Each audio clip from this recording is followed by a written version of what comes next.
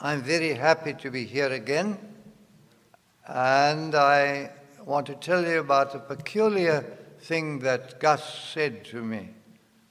I should not speak for such a short period of time again as I did last time. You know, yesterday I boiled it down to half an hour, and he says, no, I've got to keep on for longer. Now that's very strange. Usually the complaint is whoever is the minister is talking way too long. But this is a lecture. It is not really a sermon, whatever you want to call it. But Stephen Bohr last night sort of preempted a little of what I was going to say. And yet he and I prepared separately from each other, not knowing what the other person would speak about. So who organized that? 3 angels flying in the midst of heaven. There's something peculiar happening in some places.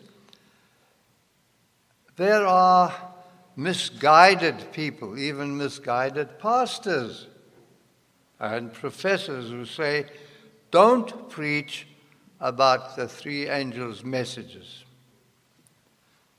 There are so-called progressive Seventh-day Adventists, liberals, who don't believe all this stuff anymore. This morning, I spoke to Stephen Empsey, who unfortunately can't come. He was going to come. He helped to research the material that went into my book, the truth about 666 and the story of the great apostasy. And when he heard that, he said, remember, the word progressive is a favorite word of the spiritualists. Those so-called progressive Adventists who don't want to accept that we are the remnant church, or that the 3 angels' messages are what we think they are, who reject the idea of the mark of the beast being Sunday keepers,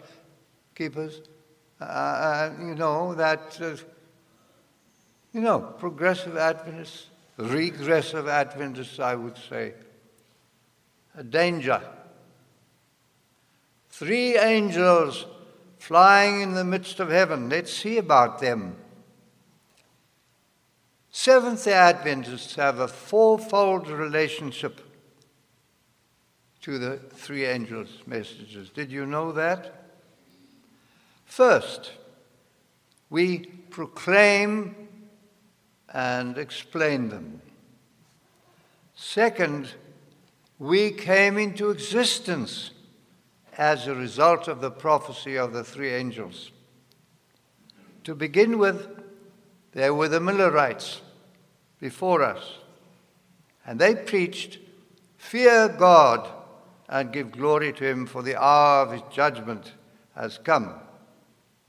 They thought Jesus would come in 1844. Well, he didn't. But Miller was right about the 2,300 days representing years. He was, however, wrong about the nature of the event, about the judgment. You know, those people thought that this world was the sanctuary of God, and that this world would be cleansed. Well, it so happens there is a sanctuary, and there is a judgment, but it's not on this earth. The Millerites were absolutely crushed when Jesus didn't come on October 22nd, 1844. So most of them gave up in one way or the other, but a small group, a remnant, a remainder persevered, and they became the Seventh-day Adventists. And they found out, but yes, the judgment was real. It is really a judgment. And then they also discovered the Sabbath, but the judgment, the investigative judgment, would take place before the Lord's return. And so we can say that the Seventh-day Adventist Church is a result of this message, specifically of the sanctuary message, including the discovery of the Sabbath. Third, the good book specifically identifies us by saying, here are those who keep the commandments of God in the faith of Jesus. And in a parallel passage back at the end of Revelation 12, it says that the dragon was enraged with the woman, and he went to make war with the remnant of her seed, who keep the commandments of God and have the testimony of Jesus. And another scripture says the testimony of Jesus is the spirit of prophecy. So this would be a group of people who have the gift of prophecy, but they would be keeping the commandments of God, all the commandments of God, including the Sabbath commandment, and have the faith of Jesus. There is no other church in the world that can claim all of that. So there are three links that we have for this message. But fourthly, the passage that comes at the end of Revelation 12, which speaks of the woman fleeing from Satan, the great dragon, would be nourished for 1260 years. And so this would be there at the end of the 1260 years, stretching from 538 to 1798. And this ties it up with historicism. We are a product of historicism. So we are tied in many ways, and I've mentioned four. Perhaps some clever person will discover some other links. But in four ways, we are linked to the three angels' messages. But now let's look at them one by one. The first angel's message, as we observe it, says, "Then I saw another angel flying in the midst of heaven, having the everlasting gospel to preach to those who dwell on the earth, to every nation, tribe, tongue, and people, saying with a great voice, 'Fear God and give glory to him, for the hour of his judgment has come, and worship him who made heaven and earth, the sea, and the springs of water.'" And you find all of this, of course, there in Revelation 14. But now, first, what is the everlasting gospel? It is the good news. It's the good news of Jesus Christ, who died for us, who was resurrected for us, who intercedes for us, so that we will be saved. The good news of John 3:16. Whosoever believes on him will have eternal life. That is the good news. Now the Millerites, to some extent, proclaim that. Did you know that these presentations by William Miller and others were great occasions of revival? They were revival meetings. To prepare for the coming of Christ, they had to get ready. So this isn't some dry bone stuff. There's a revival element in it. The everlasting gospel. And this ties up with the Great Commission. You remember what Jesus said just before he went up to heaven?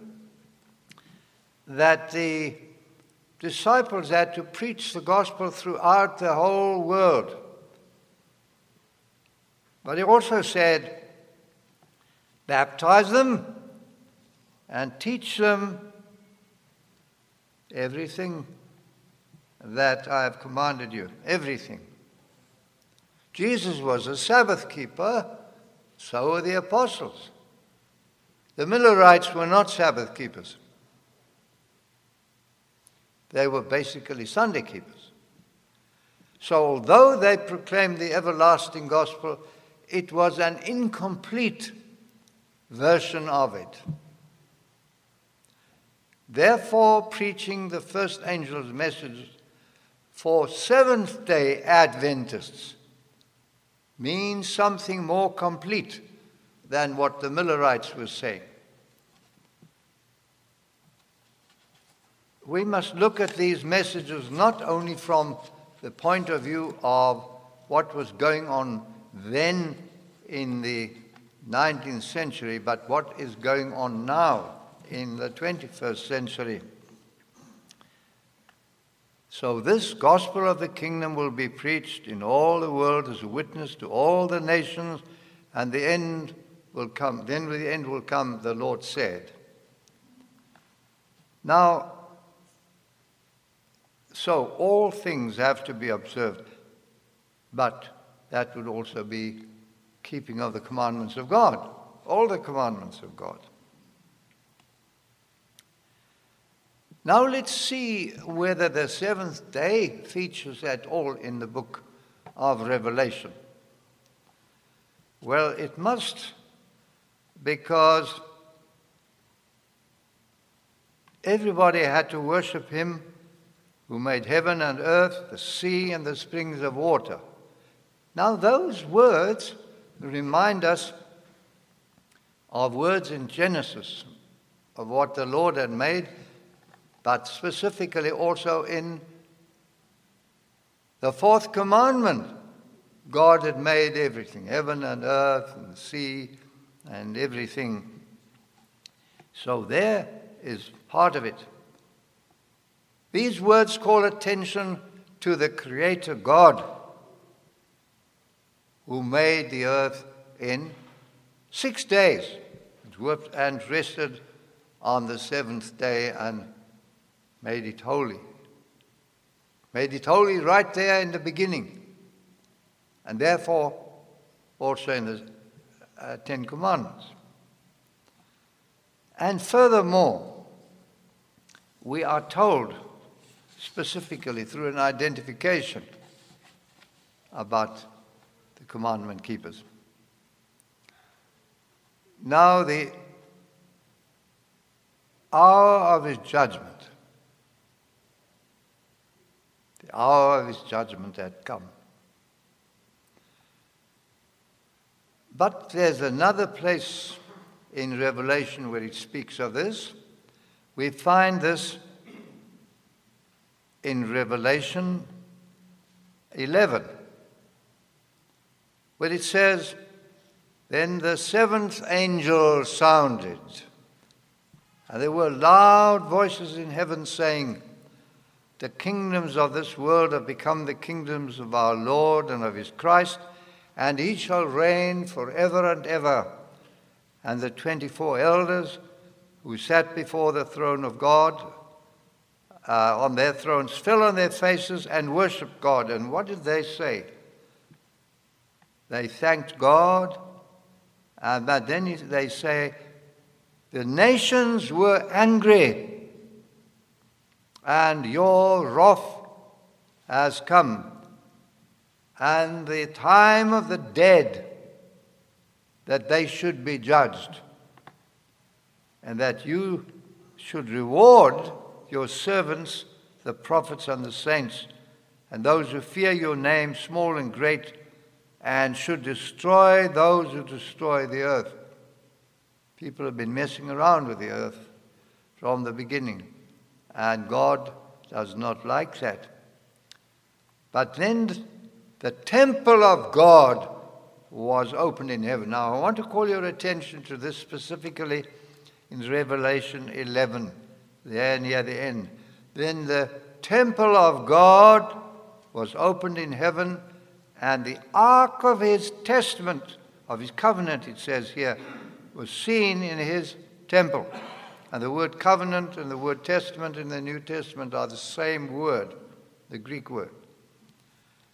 And there were lightnings, noises, thunders, and earthquake, and great hail. That's the very end of it, when the Lord actually comes. So the seventh angel trumpets and warns, and all these things are involved. But now look at this. Just before he comes, and what is done just before he comes, the judgment. That the dead should be judged and that he would give his reward. But look at this. The temple was opened. And they saw in the temple what? The ark of his covenant. That is the name for that beautiful box that was made by Moses. What was inside? 10 Commandments. In the Greek language in which the New Testament was written, there are two words for temple. One is hieron, which means, a holy place. The other one is naos. Naos is the innermost shrine. It is the most holy place. And that is the word that is used here in Revelation. In other words, the most holy place in heaven was opened, and the Ark of the Covenant could be seen, and in it is the Decalogue, the 10 Commandments, including the fourth or Sabbath commandment, which is the basis of that judgment. Now, the Millerites did not know all of this, and they didn't proclaim all of this. But that is our job. Now, those who don't like this explanation or doctrine declare that God knows everything. God does not need an investigative judgment. Of course, God doesn't need it. But the angels in heaven and the inhabitants of other worlds need it. There is a saying, for justice to be done, justice must be seen to be done. There has to be an investigation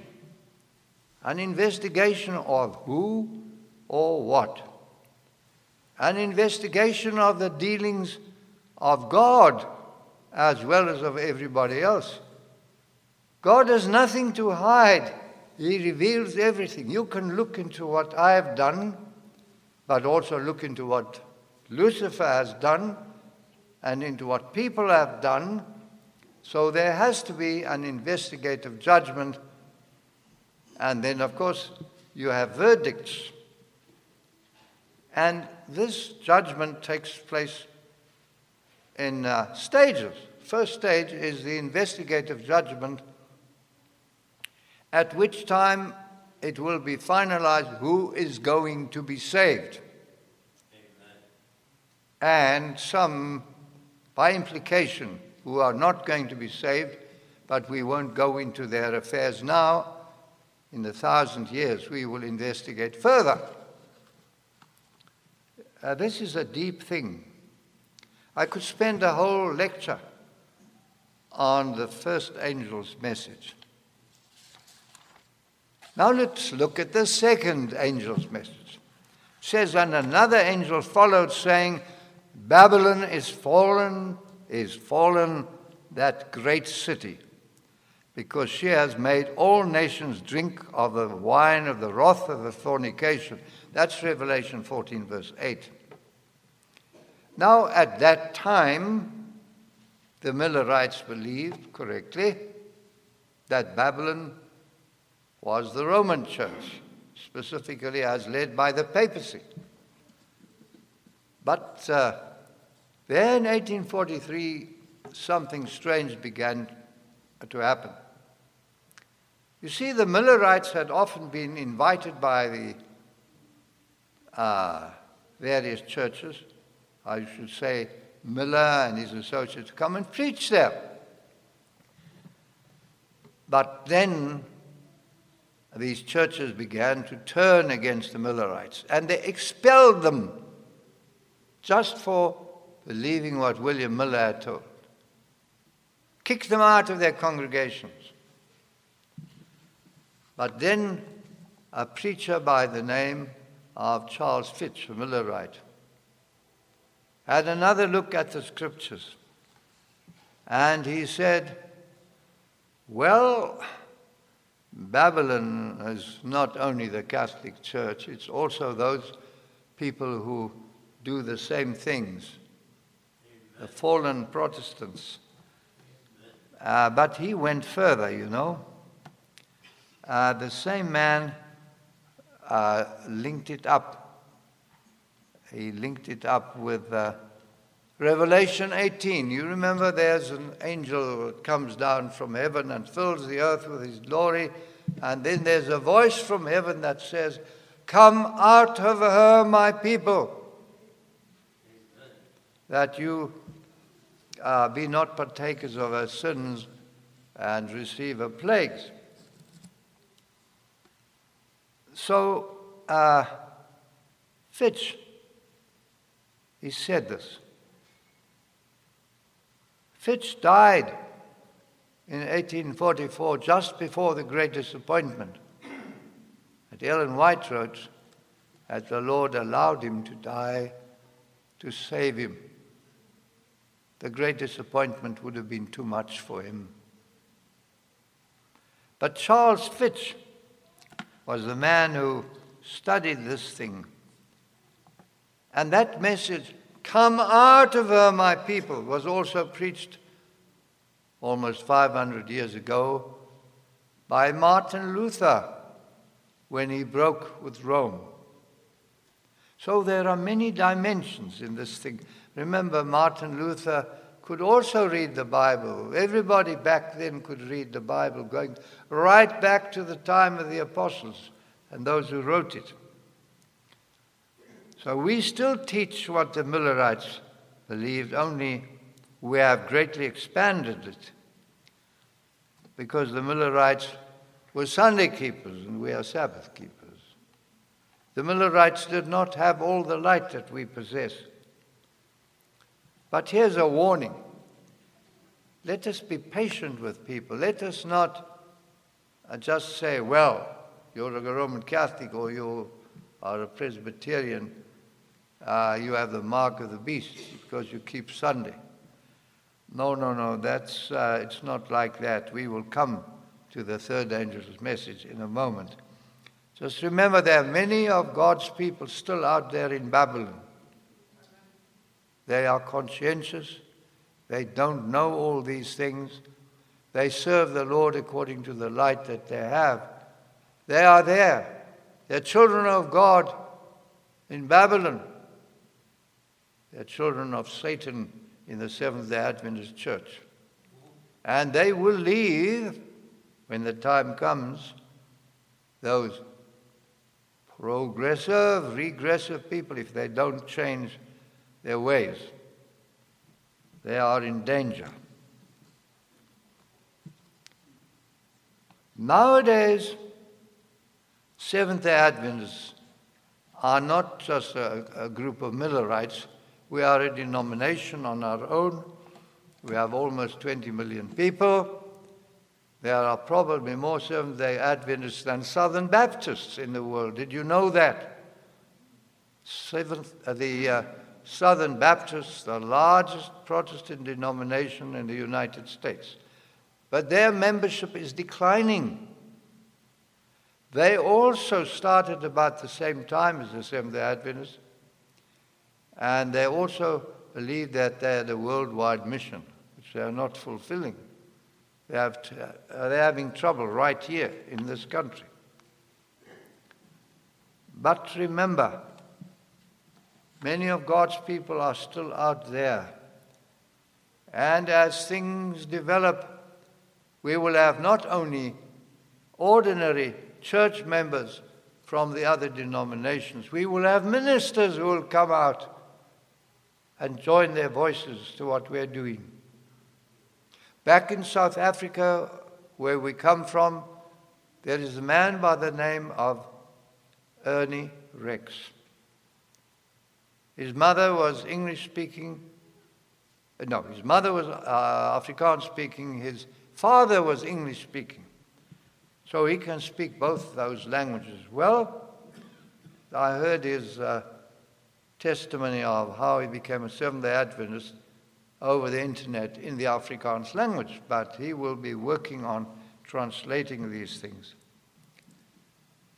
He was a Dutch Reformed minister for many years, and it deeply irritated him to hear these sects, these Seventh-day Adventists, always carrying on about Saturday, Sabbath, and what have you. But his wife had somehow heard things, and he tells that wonderful story. But he said, as he worked as a Calvinist minister, so far as he could tell, he had the truth.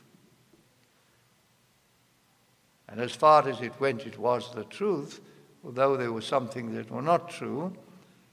But he found out there was also such a thing as the greater truth, the greater light.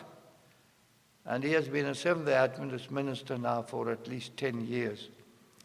The Dutch Reformed Church in South Africa is collapsing. It may disappear. It was in cahoots with the government, the apartheid government. It always has been in cahoots with all governments.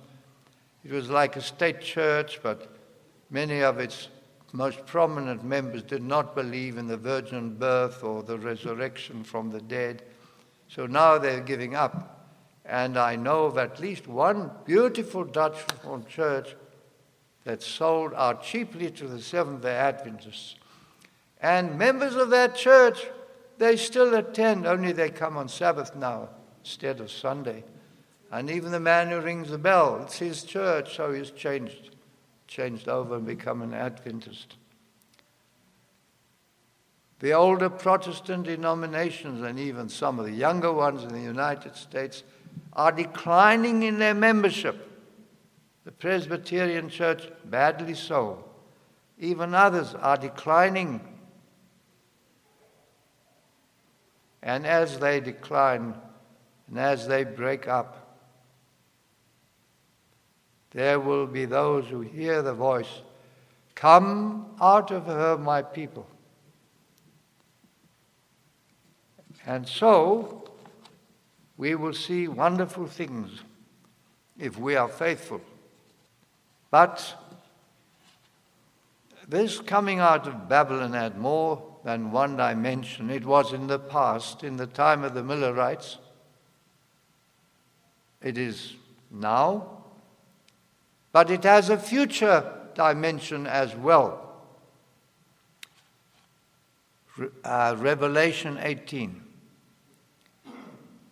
The fourth angel's message, which will be joined to the third, but also to the second, where a mighty angel comes down from heaven. It does not fly through the sky like the three angels. It comes down from heaven, a mighty figure, and lights the earth with his glory. Who is that? That too is God's remnant. But now commissioned by God himself. And another voice comes from heaven, but that is not the voice of the fourth angel. "Come out of her, my people." Whose voice is that, do you think? It's the voice of our Lord himself. But Satan fears all of this. He doesn't like these messages. So he's working very hard at undermining these messages. But now let's move on and we look a little further. We look at the third angel's message. Then a third angel followed them, saying with a loud voice, "If anyone worships the beast and his image and receives his mark on his forehead or on his hand, he himself shall drink of the wine of the wrath of God, which he poured out full strength into the cup of his indignation. He shall be tormented with fire and brimstone in the presence of the holy angels and in the presence of the Lamb. And the smoke of their torment ascends forever and ever, and they have no rest day nor night, who worship the beast and his image, and whoever receives the mark of his name." And it's easy to misinterpret some of those things. The smoke of their torment, not only will they be tormented and destroyed, but they will have a bad reputation throughout eternity. The smoke of their torment goes up. But we need to proclaim this message aright. And we need to understand there's a background to this. The third angel's message is not yet being proclaimed in his strength. Did you know that? And it cannot be. It is only when they start making Sunday laws and they threaten the children of God, and the Sabbath keepers are threatened with legal action, and actual legal action comes. And they threaten, and then God threatens back. And he makes his representatives say, if you do that thing with the Sunday law and you pass legislation to oppress the children of God, then God himself will have you burn most horribly in hell. That is what it says. Now, we are not to judge individuals. They may not know better. But they should know, and we must tell them these things. So, we must not hold back either. Let's have balance. But people must be told. And when there's the slightest move towards Sunday's legislation in this country, we must speak up. The spirit of prophecy tells us we're not to allow people simply to take our rights from us. Oh, they will go ahead and do those things anyway, but they too have the right to know why they mustn't. So then, who is the third angel? The good book tells us, here are those who keep the commandments of God and the faith of Jesus. Who? We are the third angel. And when the Bible says keep the commandments of God, it means all the commandments. It doesn't mean 9 commandments, does it? Or a 10 commandments which contains a place that has put Sunday in instead of Sabbath. The Bible means exactly what it says. We are the third angel. We have these 4 different links with the 3 angels' messages. We have no right to exist. We have no present or future, for that matter, if we do not represent the 3 angels' messages, if we don't preach the 3 angels' messages. Now, if we are liberal progressive, but I say regressive Seventh-day Adventists, let us note something, and I am not speaking to you in front of me. I am speaking to others who may see this representation. There is a very nice Pope around, and he's saying in a sweet, sweet voice, with his arms held wide, "Come back to Papa." And you will have Protestants crowding back, Protestants with their ecumenical tendencies. "Come back to Papa." And those progressive, regressive Seventh-day Adventists who do not believe that we are the remnant, who reject the idea that there will be Sunday's legislation, okay, come back to Papa. And that perhaps is where some of them belong.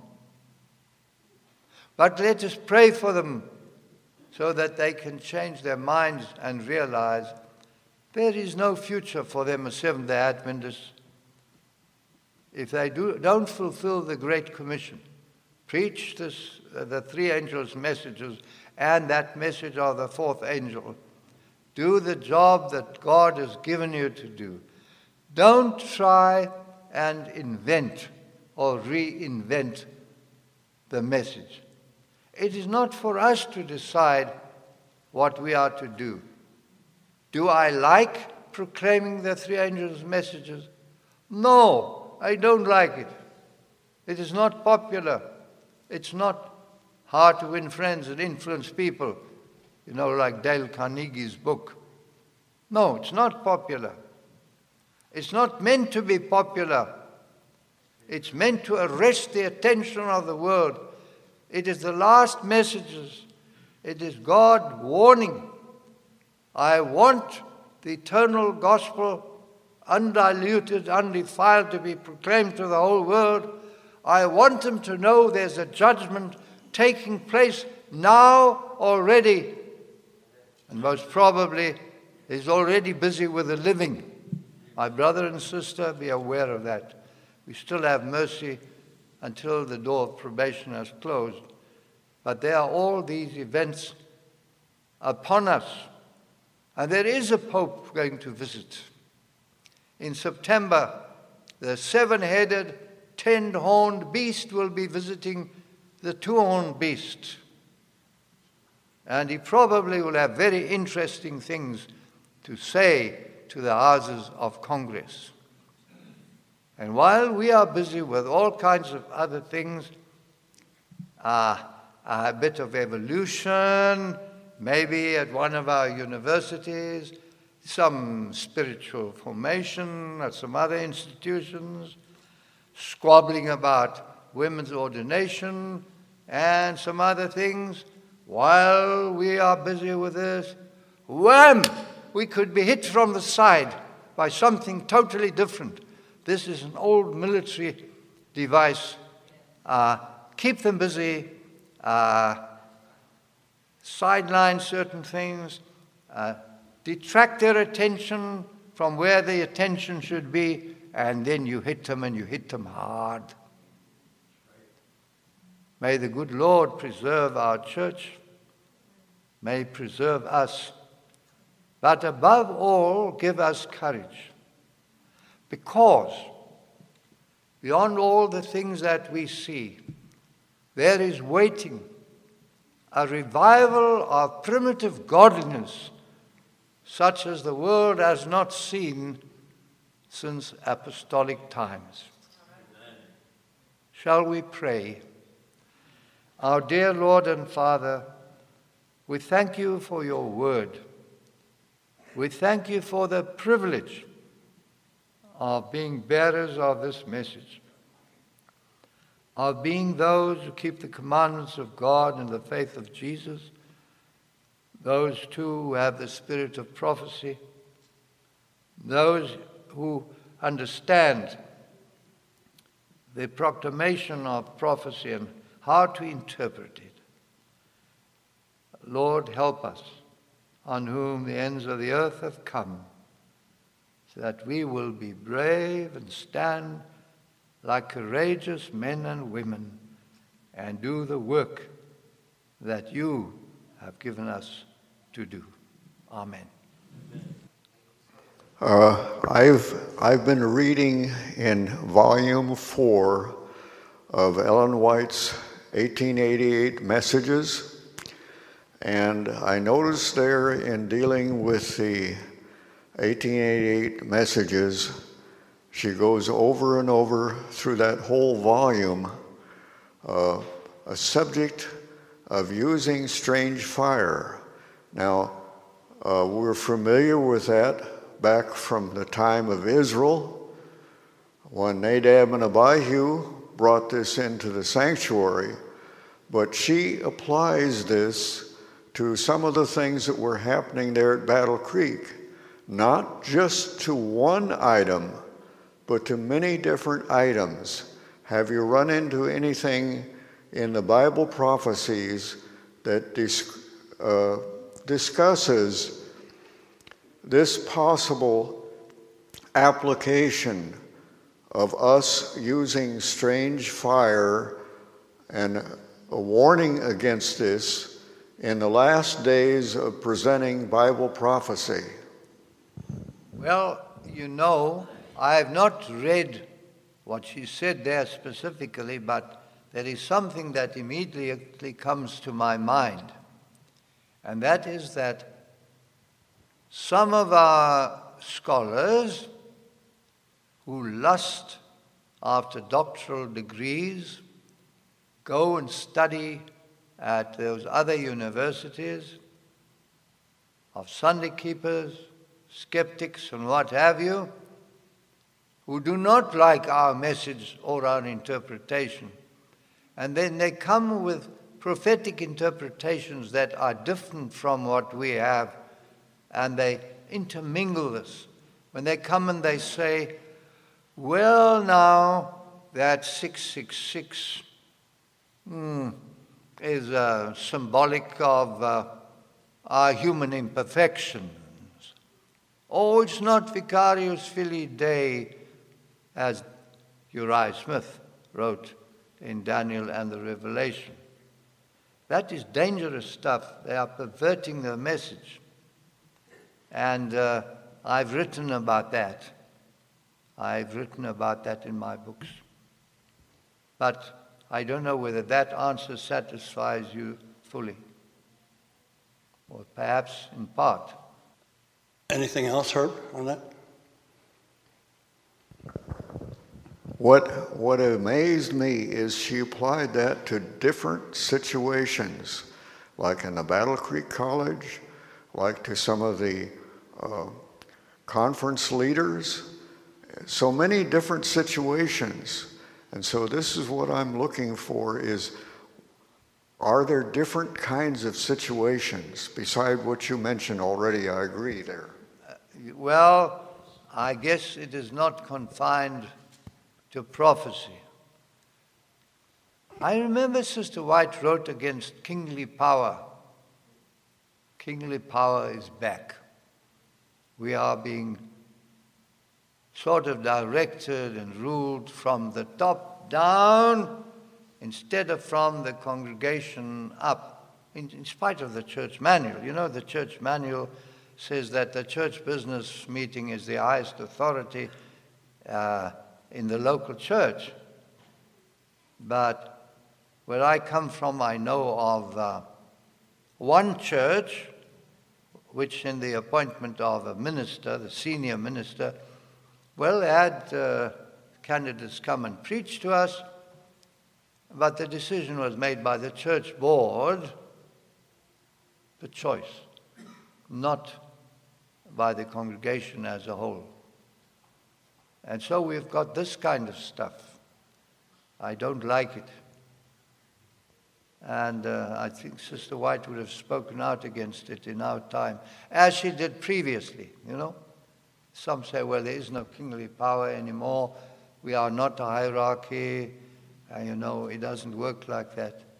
We are a hierarchy in practice, not in theory. But I don't know.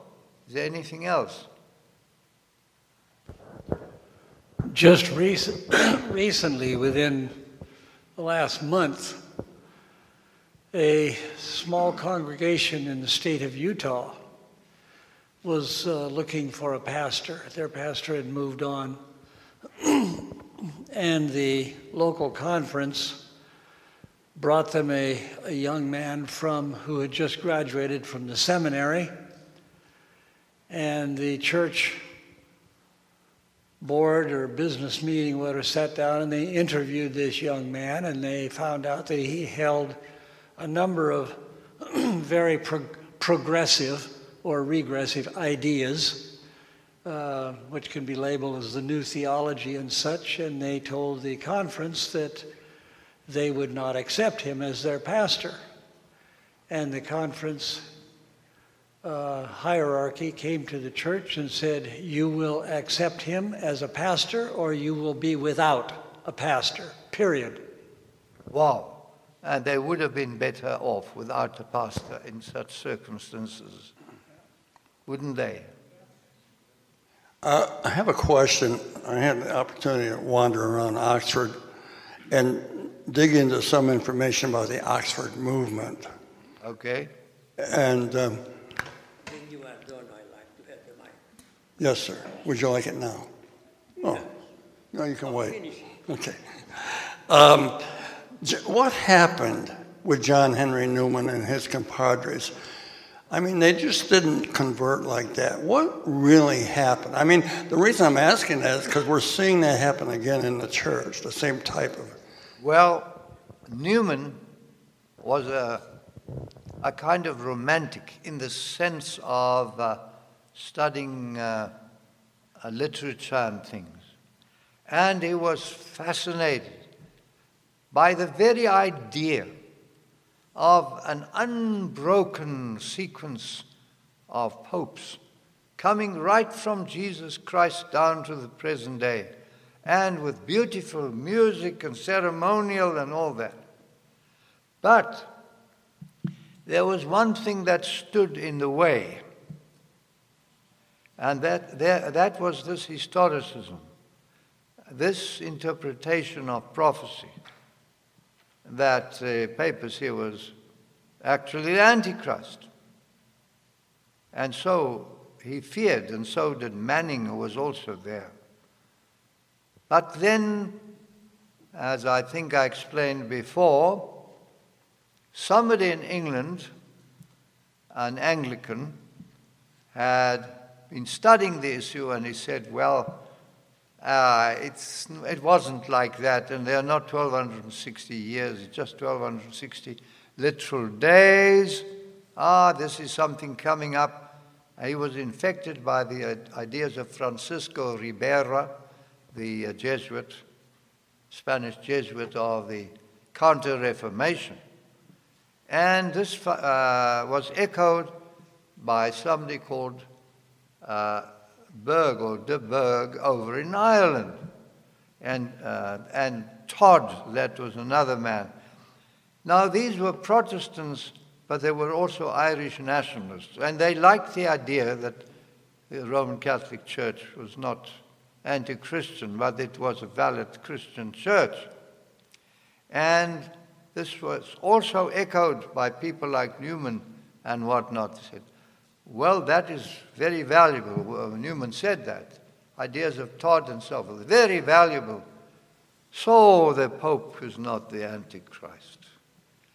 Well, now, and if it's not the Antichrist, how wonderful that all the way down from Jesus Christ to the present, there's a representative of Jesus Christ, and this wonderful church, music, liturgy, decorations. And Ellen White warned, we mustn't think that Catholic services are uninteresting. Not at all. So he became a Catholic. And later was a cardinal of the Catholic Church. So was Manning. And Manning then, well, he became the Archbishop of the Catholic Church in Britain. But this ecumenical thing went on. Not all of these Anglicans became Catholics, but it killed off what's known as the lower church, the more Protestant variety. It created Anglo-Catholicism, which is predominant to this day in the Anglican Church, and this gave impetus, this Oxford movement, to the ecumenical thing, which is lasting and going on in the world, and it's still affecting and infecting the minds of religionists. Something like that. In response to kingly power and to the example of the Utah congregation where the conference forced a pastor on the local congregation. Here in Ohio, without mentioning names, the conference assigned a pastor to a local congregation. The congregation knew the pastor. They disagreed with his theological position. And it was not only the board, but they had a business meeting. The church was united. And they said, we don't accept it, period. If we have to go without a pastor, we have local elders. We will fill the pulpit. We will not take that pastor. And the conference had no choice. But everything depends on the health of the local congregation, the local elders and presbyters. They have to be united. If they are not united theologically, the conference will exercise kingly power. But here is a classical illustration where the local conference had to back off. That's all. I could tell another story. There is a conference, which I will not mention, with a church in which there was an elderly lady who was very clever in explaining the Bible, and people would turn to her. She'd explained the Bible in the spirit of prophecy. She was extremely knowledgeable, a brilliant woman, an old woman. But there was also a minister, and the minister's wife hated this, especially when people told them about this. And the minister himself did not like it. And so the minister's wife said, my husband is cleverer than she is. But the people didn't pay much attention, so eventually the minister got the police to prevent that lady from attending church. It warned her, don't come here anymore. Well, he got the police to prevent her from going to that church.